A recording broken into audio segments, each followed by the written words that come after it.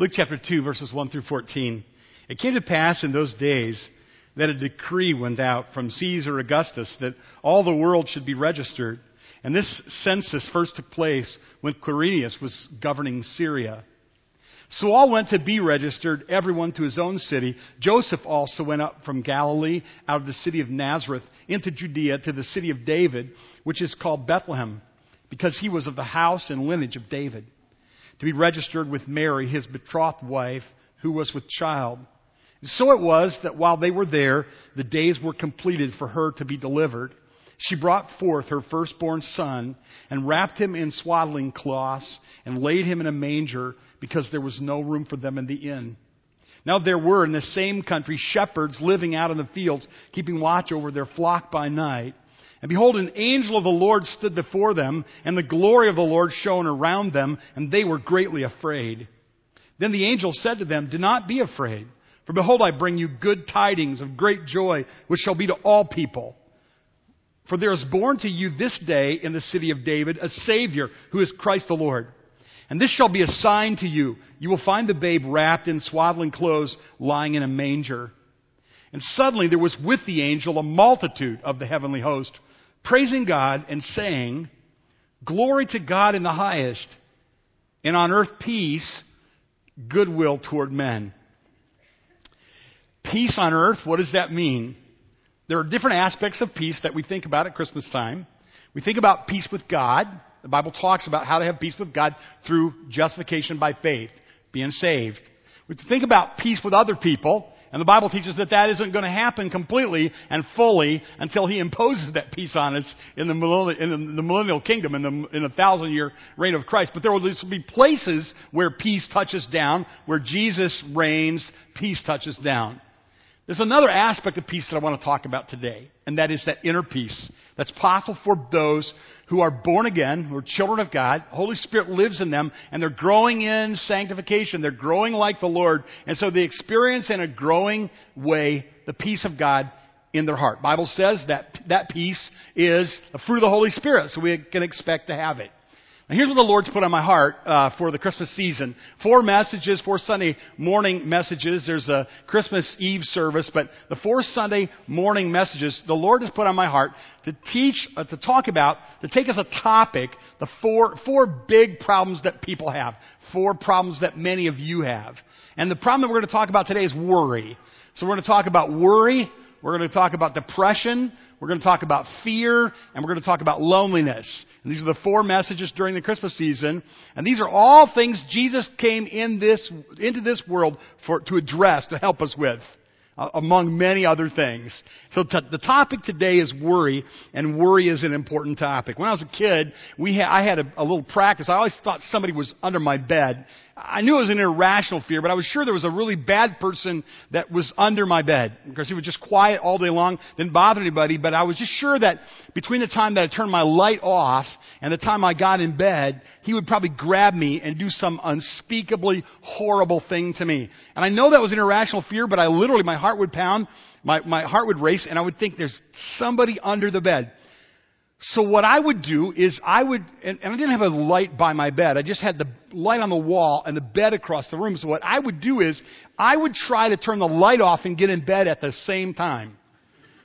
So it sounded really cool. I would go to bed and you just hear this crash. And my mom would always come in and say, "Kenny, what are you doing?" And I'd say, "I jumped on the bed." She'd go, "I don't want you to jump on the bed. You're going to break the bed."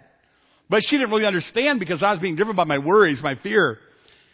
But it was an irrational fear. I thought if I was an inventor, I would invent a light switch that you turn off and then like a couple minutes later it goes off. Somebody should do that, right? You turn the light off, go get in bed, and then you have those on your cars if you're rich. If you're one of those, how many of you are wealthy and you have a car like that? Yeah. And other poor dumb people like me, we go, "Hey, you left your lights on." Then you kind of like condescendingly go, "They go off on their own." Idiot, right? That's what happens. Well, if they created that light switch, you could turn it off and then you could get in bed before it went off. Well, that was an irrational worry, and it was short. It wasn't serious. But a lot of our worries are not irrational. They're very real. They're things that you worry about, that you think about, that concern you, and it affects you. And this is important because worry is bad. As somebody said, worry often gives a small thing a big shadow. Somebody else said, worry never robs tomorrow of its sorrow, but it is certain to sap today of its joy.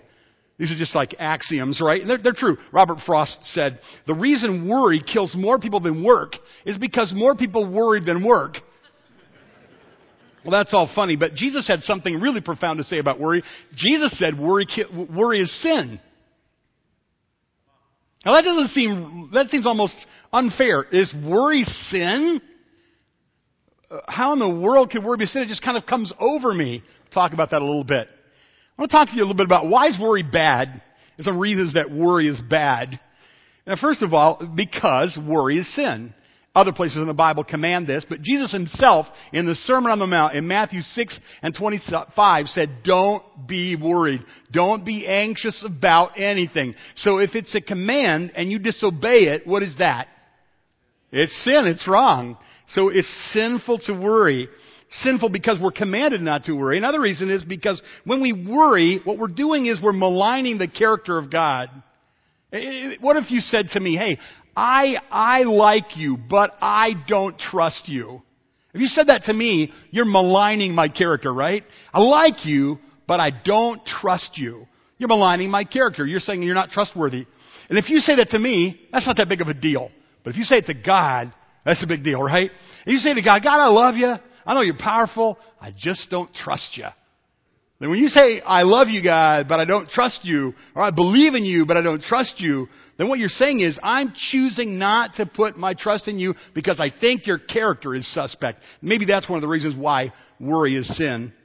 Another reason worry might be sin is because when we worry, we're rejecting the providence and the provision of God. It's like God says, I've arranged your life for you. We know that the Bible teaches that God is sovereign. He's all-powerful. He's in control of everything. He says, I arranged your life for you. These are the circumstances that I've arranged for you. These are the possessions I've arranged for you to have. This is the wife I've arranged for you to marry. This is the job I've arranged to give to you. You don't like it. You're unhappy with that. Then you're unhappy with me and my providence and my provision. And to be unhappy or dissatisfied with God's providence and His provision is sin.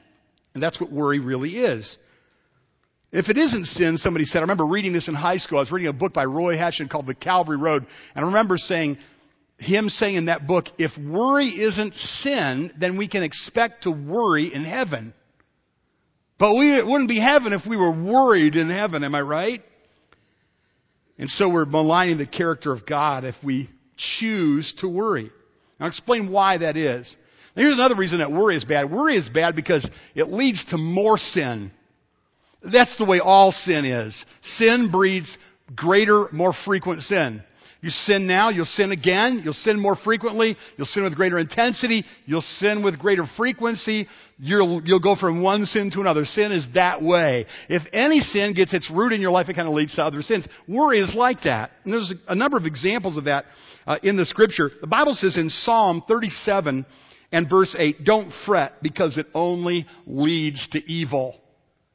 Psalm 37 and verse 8. And by the way, all of Psalm 37 is a great thing to meditate on in the dark night of worry, if you're a worrier type. The children of Israel were pursued by Pharaoh's army, and they were frightened, and they were worried. And that worry caused them or contributed them to turning against their leaders. And really, if you turn against your God-appointed leaders, then you're turning against God.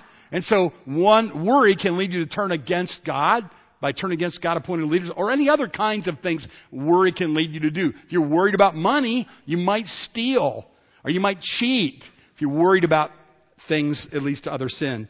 There's another thing that makes worry bad. Not only is worry sin, worry leads to more sin, but worry also, I can't make it advance, so maybe you could help me with that, because I think I fouled up worry chokes out the Word of God.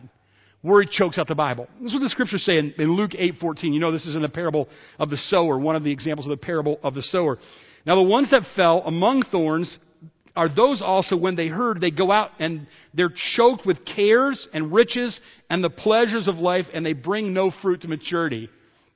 So in other words, the cares of this world, the worries of this world can choke out the fruit that would normally come through your interaction with the Word of God, the teaching of the Word of God. So somebody teaches you the Word, or you read the Word, but if you're worried, you can be sitting here right now worried about something and not even hearing what's being said, or not being able to receive what it says.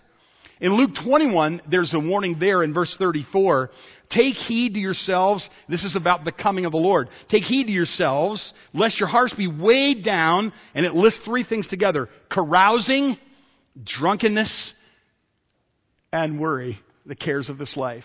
Isn't it interesting? How do you think carousing is a good thing? Raise your hand if you think carousing is a good thing. If you do, you're not voting in church, right? How do you think drunkenness is a good thing? Yeah, if you've seen it up close and personal, you know drunkenness is not a good thing. How do you think worry is okay?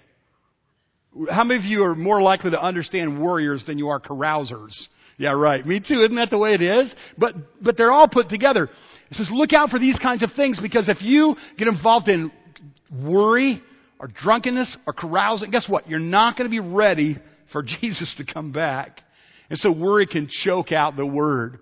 Worry also is bad because it's a bad reflection on your God. If He can't make you happy, He must not be a very good God. In other words, isn't this just like the opposite of glorifying God? Glorifying God is saying, look how wonderful my God is. Look how happy my God has made me. Look how good my God is. He's forgiven my sins. He's made my life good. Worry, though, furrowed brow of worry says, I'm not sure that you ought to trust my God because I'm not sure I trust my God.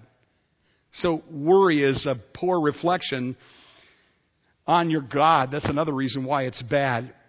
There's a proverb in Proverbs 15:15 says, all the days of the afflicted are evil.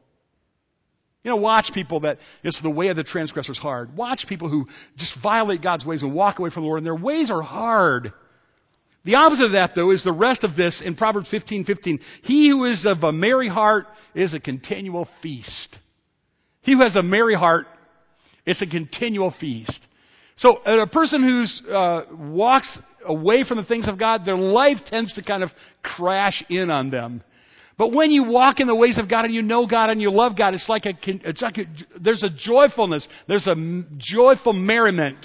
There's the right kind of happiness and contentment. And you see a person like that, they're like a continual feast. It's like you're always at a big happy feast or a banquet. And I don't want to worry you either, but worry can make you sick. Worry, and there's a lot of documentation for this, psychosomatic illness. Worry can actually make you sick, and there's specific ways. Physicians and medical people could tell you that worry will contribute to you not being healthy. It can lead to physical problems. It can lead to deadly physical problems. So you see, worry is a big problem. And knowing that I have to speak on this has had me worrying about it all week long. Worry is sin. Worry leads to more sin. Worry can choke out the Word, make it impossible for you to have fruit in your life, make you not ready for the Lord to come back. Worry is a bad reflection on your God. Worry can make you sick. So the question is, okay, how do I stop doing it then? Because how many of you feel like worry seems like more involuntary than drunkenness and carousing? It's like you got to dress up and go out and carouse, right? You got to buy booze and drink a bunch of it to get drunk. But worrying just comes so easy. Just lay down in your bed, bang, you're worrying. Am I right? It's just so, you can worry in church, but if you carouse here, we got ushers that are going to take care of you. If you get drunk in church, we're probably going to take a dim view of that. It's just like, don't do that here or there. But you can sit right here and you can worry. And so what I've noticed is this. In my life, the most helpful thing to get a bad thing out is to put a good thing in its place. That's biblical. Put off and put on. Right? And so I want to suggest to you 7 different practical things from the Bible about how to push worry out of your life. All right? Here we go. Number 1, confession and obedience. How to replace worry or push it out. Confession and obedience. In other words, do what you can do. This is really important. Think about worry. All right, here you have, for instance, let's just say that you have a little sticker in the corner of the windshield of your car that says you should have changed your oil 5,000 miles ago. Why is that funny to you? Yeah. It's like, you know what I do? If I do that, I go in to get my oil changed, but before I pull in, I take the sticker off. I don't know, some kid going, you should have changed your oil. I'm like, duh, that's why I'm here. So I'm like, just put oil in the thing and don't ask me any questions, right? I don't do that, but I've met people who do. But so if you haven't changed your oil for 5,000 miles more, 10,000 miles more than the manufacturer suggests, I would just suggest you should be concerned about that. And what should you do? Worry about it? Stay awake at night and think, oh, I haven't changed my oil. I haven't changed my oil. I haven't changed my oil. I wonder what we're about to get money for a new car. No. What should you do? Change your oil. Just go. A lot of stuff that we worry about is stuff that we should have obeyed about, and we won't have to worry about it. It's just obedience. In other words, there's kind of a difference between conviction and concern and worry, right? If you're convicted by the Holy Spirit, thank God, the Holy Spirit is doing His work in your life. He's saying to you, hey, knucklehead, do what you're supposed to do. And when you do what you're supposed to do, that's the first time I ever got an amen out of a knucklehead. That's the first time that ever happened. Yeah. So just do what you're supposed to do. And then you don't have to worry anymore. It's like, okay, obey. And if you haven't done what you're supposed to do, what should you do? Confess it. Just say the Lord. And so this is like, you worry, like, think, wait a minute. There are a number of things I should have done. The Holy Spirit is kind and merciful and gracious, and He's burdening my heart with burden, which is conviction, which is the gift of God, convicting my heart. So I confess that sin. That's why it says in Psalm 139, you're familiar with this, Psalm 139, search me, O God, know my heart. Test me, know my anxious thoughts, and see if there's any offensive way in me. Anxious thoughts come often from offensive ways. So if you're sinning and it's contributed to you worrying, then do what's right. You don't have to worry anymore. But a lot of times people worry as a replacement for obedience and confession. So just confess and obey. These are things that God has given to us. Jesus, in the premium teaching of the Bible on worry, toward the end in verse 33 of Matthew 6 says, seek ye first the kingdom of God and His righteousness. Don't worry, but seek righteousness, right? So when Jesus says don't worry, He doesn't mean be irresponsible and carefree and don't take care of your responsibilities, never change your oil, don't take care of your wife or your kids or do what's right. No, do what's right. And when you've done what's right, then don't worry. Proverbs 28 and verse 1 says, the wicked flee when no one pursues, but the righteous are bold as a lion. In another proverb, Proverbs 1:33 says, whoever listens to me will dwell safely, and he will be secure without fear of evil. Now be careful here on this one, because what can happen is if you're a warrior type, you can hear a little voice that says, you should have done this, you should have done that, you should have done this, you should have done that. And that little voice will tell you to do things God didn't tell you to do. So you have to watch out for both ways. Some of you you tend to be more callous in your heart, and it's hard for the Lord to get through to you. He kind of has to whack you over the head with a 2x4 to get your attention. And you guys should be just really sensitive and tender to the Lord. God, speak. Your servant's listening and quick to obey. Others of you are like, there's a sensitivity. It's like every message is exactly to you personally, right? And you'll come to me sometimes. I'm like, well, I wasn't actually picking on you. I didn't really know it was the Lord, just talk to Him about it. I don't have your house bugged. The Lord does, but I don't. And so He's the silent listener to every conversation, unseen guest at every meal, right? He's there, so you might want to keep that in mind. But I'm not there. And so you have a conscience that's extremely, and the accuser might come and bring up past sin, or he might kind of like throw you off. There's something you should take care of, but he'll bring up something over here, get you on some little nitpicky thing. Be very careful. In other words, don't listen to the voice of the accuser. And the way that you can tell the difference is Satan isn't going to challenge you to obey the Bible. The Holy Spirit's going to challenge you to obey the Bible. So obey the voice of the Spirit and reject the voice of the accuser. Worry is when we are taking mental or emotional responsibility for something that's beyond our immediate control. That's not our responsibility. Something that belongs to somebody else or to God. I heard a man who was a successful businessman said he developed a thing he called the 10-second rule. He said the 10-second rule was this, and I'll read it to you. Do the thing that you are reasonably certain Jesus wants you to do right now. And where does the 10 seconds come in? He says act within 10 seconds so you're not discouraged by another voice. So if he says, do the thing right now that you're reasonably certain Jesus wants you to do, and obey that voice immediately. That's probably good advice. So that's one way. One way to replace worry is to confess and obey. Can you see how that's helpful? Second way is meditation. Now, just because we use this word frequently, don't discount it. Meditate on the character and on the sovereignty and on the providence of God. Think about who God is. He's got everything in control. He is the ultimate one who's responsible for everything. He can be trusted. Meditate on that. Think about that. Think about the past, how He's been good to you in the past. If you're worried about if God has forgiven past sin, meditate on His mercy.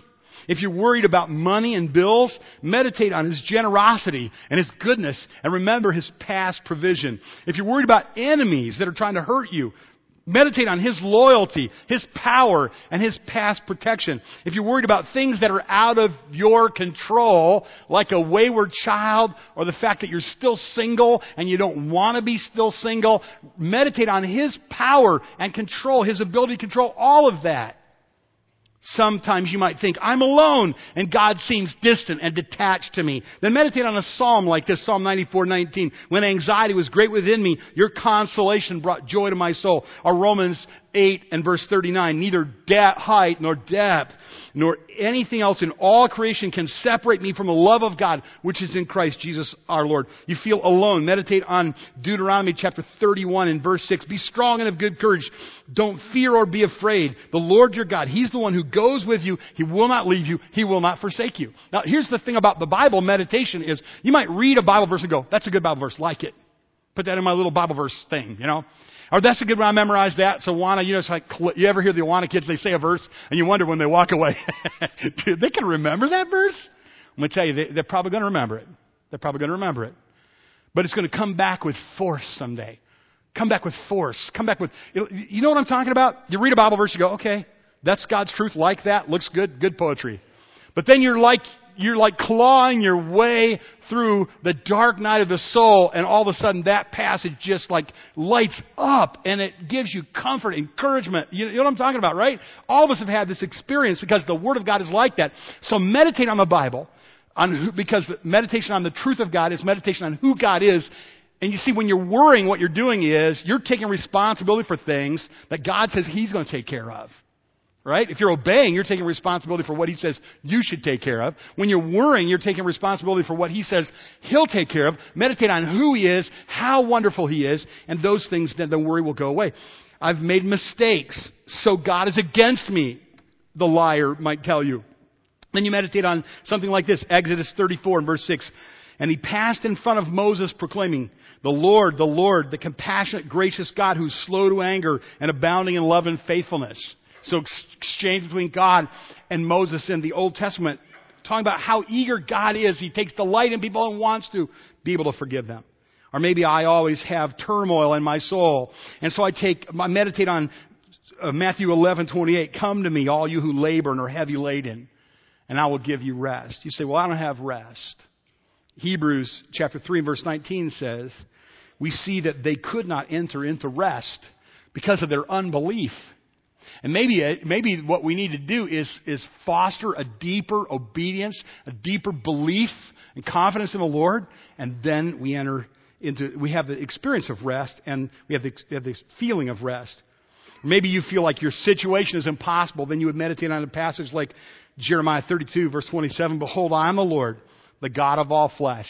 Is there anything too hard for me? I got to tell you, I was in my study when I read that verse, and I have no idea why. I am, that verse, behold, I am the Lord, the God of all flesh. Is there anything too hard for me? And I have no idea why, but when I was in my study and I read that, I just burst into tears. I don't know why God used that phrase.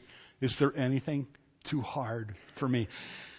I like to say, we want to ask God to do what only He can do. We want to depend on God to do what only He can do. And that'll help you a lot if you're worrying. And that is to think, there's nothing I can do. I've done what I can do. There's nothing that I can do more about this. I'm going to throw my dependence on God. Is there anything too hard for Him? So if your God is big, your problems will get smaller. These are just examples. Another practical way of saying this is I call zoom out. zoom out or get perspective. Or maybe another way of doing this would be like, imagine you climb a high mountain or a high tower. You take a plane flight over your life and you see the whole lay of the land and you realize, and you get perspective, zoom out. Ultimately, the way to zoom out is to see things from God's point of view, from an eternal perspective. And when you can see your troubles now from an eternal perspective, I was laying in my bed last night thinking about this. I was thinking about how good, how kind, how gracious God has been to me all of my life. How He's always provided for me in the past. He's always helped me in the past. He's done things that I never expected Him to do. Given me things I never expected to have. Let me do things I never expected to be able to do. Protected me in ways I don't deserve. I thought if I wrote a book about this, it would make great reading. It would be so interesting in every twist and turn. Now, God, do you think He's going to get to, I'm 54. You think at 54, God's going to say, I'm done with you, Ken. No more. I'm not going to take care of you like I always took care of you. You're big boy now. You think He's going to behave that way? You think if I have aging and aches and pains coming on and concerns about a growing family and grandkids that I can't control, I can just pray for, don't you think that the same God who took care of me when I was young and I didn't deserve it is going to take care of me now that I'm old and I don't deserve it? The more I think about how good and faithful and dependable God is, then the better I'm going to do about this thing about worry. Am I right? Zoom out. Take a kingdom perspective. And ask what I call the sovereignty question. Remember Romans 8:28, all things work together for good. And then it says in verse 29, so that we would be conformed to the image of His Son. So we know that things work together for good to those who love Him, to conform Him to the image of His Son. So here's the sovereignty question. Ask this of yourself when you're going through something horrible, hard, difficult, painful, and you're tempted to worry. Say, how is this going to make me more like Jesus Christ? Ask that. It's an awesome question. How can this make me more like Jesus Christ? Because the thing that we're tempted to do when we're going through trouble is to act not like Jesus. And so that's a great question. God, you're pressing me now. How is this going to make me more like Jesus Christ? Because we know that's what He wants. And I will just say, if it helps you, worry is evidence of worldliness. Worldliness. You know, we think of worldliness in funny ways, but worldliness is just preoccupation with the material, temporary things without the eternal perspective. Thinking about the things around you and losing eternal or godly or heavenly perspective. It's a deadly distraction. We never want to do that. When we're worrying, it's evidence that we're distracted from eternal heavenly things. When we're worrying, it's evidence that we're worldly. We're kind of here and now thinking instead of perspective of God. Elijah in 1 Kings 19. And by the way, let me suggest, this is meditation. Let me suggest this. Meditation especially, do it anywhere. Do it in the shower, do it in the car, do it in your bed, do it in your living room, everywhere. But especially in God's creation. When Jesus talked about this, He would often bring up things about creation, right? In that key passage in Matthew, that beautiful passage in Matthew chapter 6, He says three things. He says, I want you to pay attention. When you worry, I want you to pay attention to, what am I going to say? Birds, flowers, and unbelievers, pagans, He says. All right, so you're worried. This is what Jesus said. I love the simplicity and the concrete nature of His advice. Don't worry about what you're going to eat. Consider the birds of the air. Don't worry about what you're going to wear. Consider the lily. And remember that Solomon in all of his glory was not arrayed like one of these flowers. And consider unbelievers, pagans, lost people. That's the way they behave. As if you're acting as if you don't have a God. Go out in nature and listen to the rumble of the thunder. Go out in nature and look at the magnitude of the mountains. We're Great Lakes people. Go out and look across the lake. Look into the sky. Listen to the bird song. Look at the intricacy of nature, even in your own backyard. This will be a good environment for us to meditate is in nature. So Elijah, he's like on Mount Carmel, and he calls down all the prophets of Baal. And then what happens then? Jezebel says, I'm going to kill you. Right? This is like the Cliff Notes version of the story. Jezebel's like, I'm going to kill you. Jezebel is bad news. I don't know if you knew that or not. She's like bad news. You ever notice nobody names her daughter Jezebel? They're dogs. I think there's some cats named Jezebel, but there are no dogs or children. So he says, Jezebel's going to kill you. So what does he do? He says, Jezebel, I'm not afraid of Jezebel. If I can like stand up to the prophets of Baal on Mount Carmel, call down fire out of heaven, I'm not worried about somebody with too much makeup on, right? I'm like, bring it on. But that's what he does. He goes running off and he hides under a tree and then in a cave. And then God comes to him and the angel of the Lord. And this is we could spend a lot of time on this, but we will not. But you should read it. It's just powerful. It's in 1 Kings 19. And remember what God does? He used the angel of the Lord. He says, come out here. Come out of the cave. What are you doing here? Drags him out of the cave. And he puts him out on a mountain now, facing the mountain. And then what happens? A wind powerful enough to break rocks. That's serious wind, right? A wind powerful enough. And the Bible says, and he was not in the wind. You know this, right? This is a great passage. And then an earthquake. This would get your attention. You're on a mountain and the wind powerful enough to break rocks. And then the earth trembles and God is not in the earthquake. And then just to top it off, a little fire. Fire. How did that look? I don't know. And the Bible says the Lord was not in the fire. He did all that just to get his attention. And then what was he? He was in the quiet whisper. Still small voice.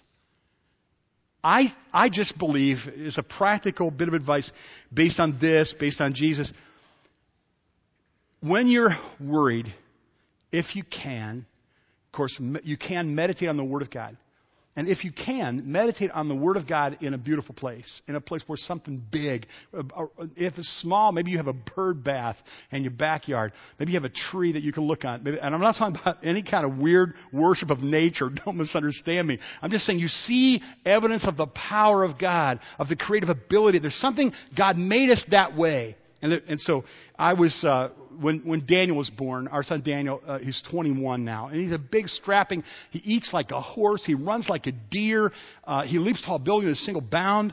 Well, not really, but he's a perfectly healthy kid. And he's away at college right now. And the other day I went to speak at his college and they asked him to introduce me. It was very cool. So he got up and introduced me to speak. But when he was little, and when he was first born, I was preaching, and they came and they interrupted my message, and they said, you need to go to the hospital because your son's been taken to the hospital. And I never had held him yet. I let everybody else hold him when he was born because everybody was wanting to hold him. And then I thought, what happens if I never get to hold him? And it really bothered me. They put him in this incubator. They kind of tied him down, and I kept looking through the window of this little incubator and thinking, I hope he gets better. And it just went on and on. It took so long. And one day, it was late November, and it was in November, mid-November, and I was in Ohio, and I don't worry much, but that worried me. And it was like an oppressive worry just on my chest. I couldn't get it off my heart. What if I don't get to hold him? What if something happens to him? It was probably not entirely rational, but I just thought, I never got to hold him. And I couldn't make it go away. I couldn't make the feeling go away. I didn't like it. I remember walking outside of the hospital there in Newark and walking through the parking lot and taking a deep breath and looking up in the sky, and there was a double rainbow arching across the sky. And I remembered how God uses the rainbow as a promise. Now, the promises I root my life in are the Word of God, and God could have took our boy, but He didn't choose to do that. But the idea is that somehow God uses His creation to encourage us and meditate. I've got so much more to say, and I really don't have a lot of time. So you're going to get the flyover. I'm sorry about this. But you're going to get the flyover of the rest of these. And then we'll come back and we'll touch on these again if you think they'd be helpful to you. The third thing is worship. Focus on Jesus. Martha, Mary. Remember, Martha was all distracted because Mary wasn't helping her. And he says, and this is the part where Jesus says, you are worried and you're troubled and you're anxious about a lot of things, but she's chosen the good part. This one thing is the thing you should have. So worship. You can't worry and worship at the same time. You can't worry and worship at the same time. So when you feel the worry coming on, change it to worship who He is. And as John 21:22 passage is about Peter and John. And remember that Jesus makes breakfast for Peter, and then He says, I'm going to put you back into service. And He puts Peter back into service. He says, oh, by the way, you remember when you took off because you didn't want to die? You're going to die, just so you know. And then He goes, what about John? Peter says, what about John? Jesus at this point has been very tender with Peter. He tells him this really engaging story. He kind of draws him back. He kind of gently gets him to undeny Him 3 times. Remember that? And then He says, you're going to go and you're still going to be strong enough to die. And you're going to serve me, feed my sheep, feed my lambs, tend my flock, right? And so it's all beautiful. It's all very tender up at this point. And then Peter says, what about John? And Jesus' answer is kind of like this. What business is that of yours? You follow me. What is that to you? You follow me. And that's what He would say to worry. If your worry comes from, hey, comparison. How come I did this and this is the outcome I got. And they did the same thing and they got a lot better outcome. How come I don't have more money? The people over there aren't better than I am and they have more money like they have. Why doesn't my husband behave this way? Look at her husband. He's such a nice guy. Does all these nice things and my husband won't do this. Why is that? What is that to you? You follow me. That's what Jesus says. Consider that one thing. Worship Jesus. Worship drives out worry. And number 4 is prayer. Obviously, prayer is the way we express dependence on God. Worry is the dependence on God. Trust in God is the opposite of worry. And prayer is the supreme way to express our dependence on God. And that's why these worry passages there in 1 Peter. Cast all your anxiety, your care on Him because He cares for you. 1 Peter 5:7. Or the one that's so familiar in Philippians 4. Don't be anxious about anything, but everything by prayer and petition with thanksgiving. Present your request to God, and the peace of God, which transcends all understanding, will guard your hearts and minds in Christ Jesus. And so remember, Philip's paraphrase that I put up there he said it this way, paraphrased the Bible this way, you can throw your whole weight, the whole weight of your anxieties on Him because you are His personal concern. So you think about whatever it is you're worried about. No matter age you are or whatever is bothering you, no matter how big it seems or no matter how small it seems. It might be you're just a teenager and you think, well, God of the universe doesn't really care about me. I'm a teen. Yes, He does. Here's how I know. He cares about if one sparrow falls to the ground. He knows and He cares. And He said, aren't you of much more value than many sparrows? So if He cares about birds falling to the ground and He takes note of birds that fall to the ground, then He cares about teenage boys that have problems and difficulties and burdens and they hurt and it's hard for them to talk about. He cares about that little teenage girl who never tells anybody, but when she looks in the mirror, she just doesn't like the way her nose looks. But she never told her mom, never told her dad. And that worry that when she looks in the mirror, she doesn't like the way her nose looks, and she worries and worries about that. Her Heavenly Father knows that. He cares about that. He wants to keep that from becoming something that's going to cause her to make really serious mistakes in her life. He cares. He cares about you. And so what do? You just turn it over to Him in prayer. Prayer is just so the opposite of worry. Prayer is the most wonderful way to push worry out. Every time you're tempted to worry, just take that as, okay, time to pray. And you'll be praying and praying and praying, won't you? Turn your worries into prayer. I mean, that's pretty simple. Number 5 is what I call community. Get around encouraging people who have a good word for you. Anxiety in the heart of a man causes depression, but a good word makes it glad. I got people in my life that I will not get around unless I have to if I need an encouraging word because they're not good at it. I'll love them, I'll help them, but I will avoid them when I need an encouraging word, right? But there are other people that are on my encouragement cabinet. I know they're going to say an encouraging word to me. I know they're gifted by God to say just the right thing at the right time. And I remember who those people are, and I get to them because we need that. That's Christian community. And so make sure that you're that kind of person. There's another one, and this is so beautiful. Singing. Singing drives worry out. Sing and listen to music that's rich with scriptural truth. Ephesians 5:19 and 20, and the parallel passage, Colossians 3. Listen to what Colossians 3:16 says. Colossians 3:16. Let the word of Christ dwell in you richly in all wisdom, teaching, admonishing one another in psalms, hymns, and spiritual songs, singing with grace in your hearts to the Lord. And whatever you do in word or deed, do all in the name of the Lord Jesus, giving thanks to God the Father through Him. Sometimes I notice, not picking on you, I notice that people listen to singing, but they don't participate in singing. And the Bible says participate in singing. And here's why. Because He made us, and He knows what's good for us, and He made us to make a joyful noise. And this is one thing, you can't worry and sing at the same time. You ever tried it? Just put on a wonderful, whatever kind of music. Maybe you're a Gaither-like music person, or maybe you're a Chris Tomlin-like music person, or maybe you're an organ and choir-type music person. Whatever God uses to touch you deeply in your soul, like put that on your computer or on your YouTube or whatever, put it in and then sing your little heart out, especially with other people. And come here, and you notice a significant part of our service, and we do this on purpose, a significant part of every one of our services is just God's people singing together. And why? It's evidence it's evidence of a heart of joy, but it's a means of being filled with the Holy Spirit.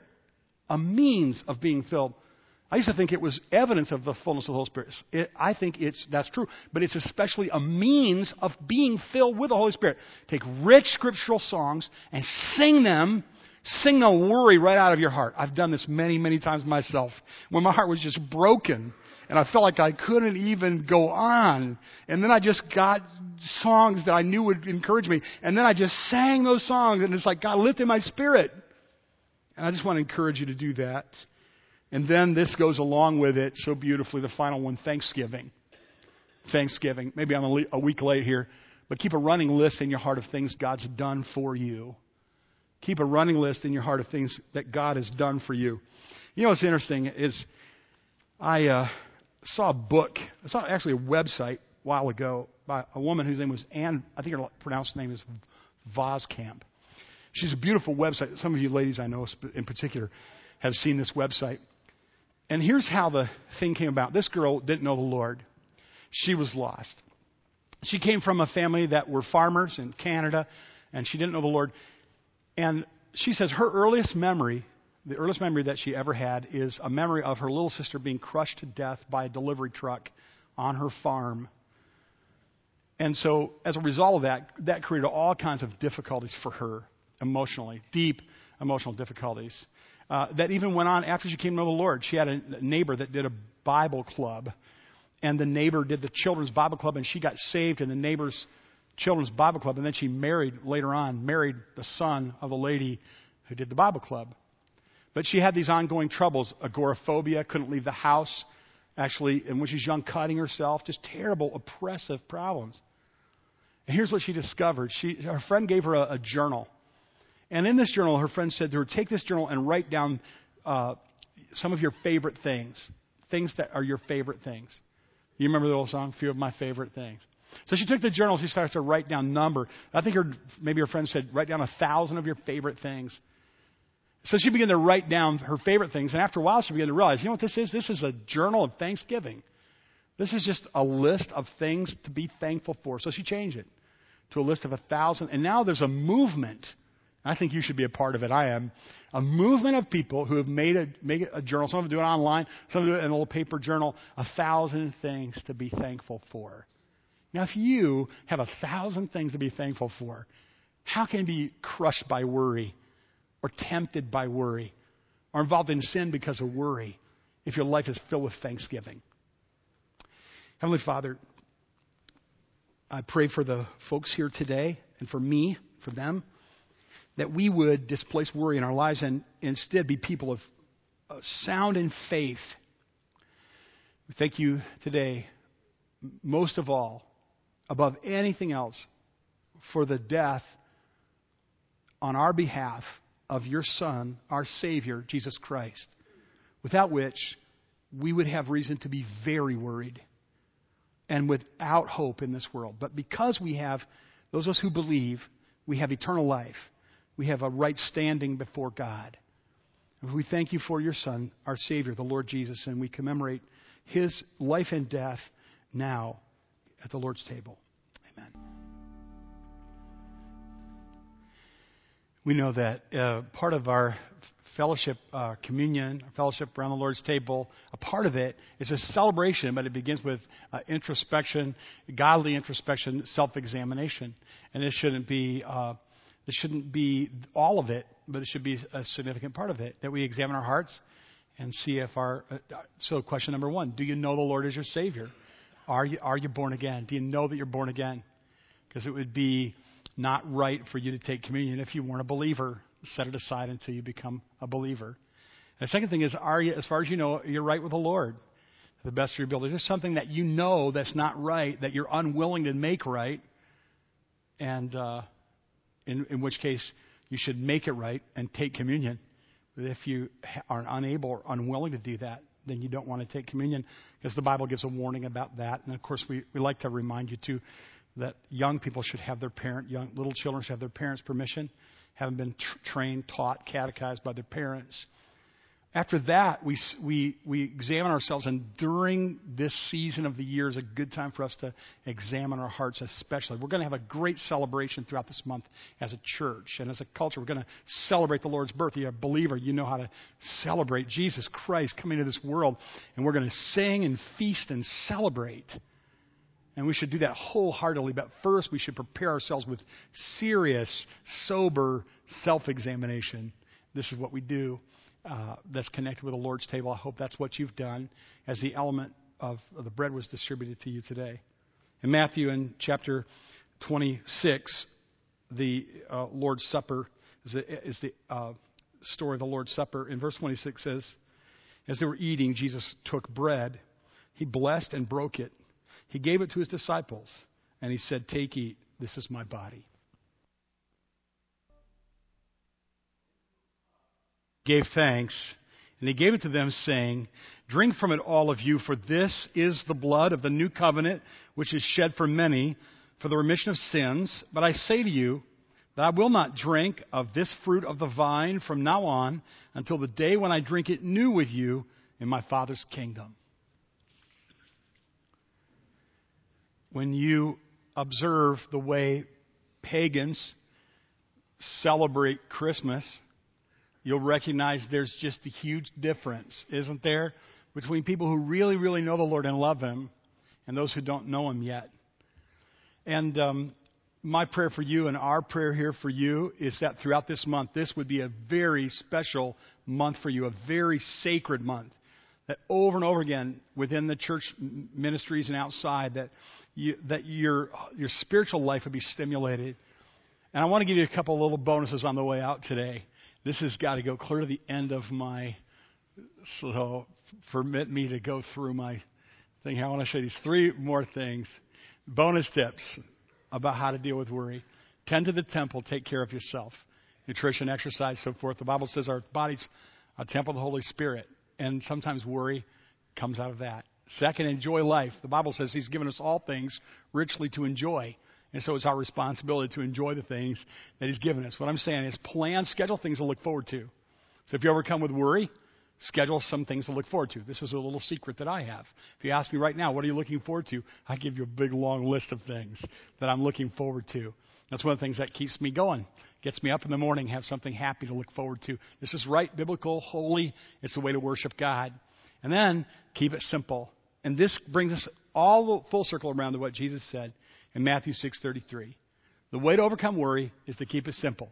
Seek first the kingdom of God and His righteousness, and all these things will be added to you. When I was a little boy, my dad was a pastor of a little tiny church in a little town called De Graaf. I was sitting on the couch one day, and our life was extremely simple. We had one car, we had a modest income, we also had plenty to eat, but it was a very simple, modest, frugal home. We didn't have lots of extras. And we had some nice things. And my parents always made sure Christmas was a wonderful time for us. But extra things we didn't have. I was sitting on the couch one day, and a delivery came. It was a little boy, and so I went to the door to receive the delivery. And there was a man in a top coat, in a black top coat, well-dressed man in a suit, a black top coat, very professional looking. And he had this huge case in his hands, with a case of navel oranges. Oranges big as softballs. I'd never seen oranges this big before. And he was from a local funeral home. And it was their practice to give a case of oranges to the pastors in town. I suppose it was good for business. And so they said, well, we just brought a Christmas gift by for you and your family. And they handed me this case of oranges.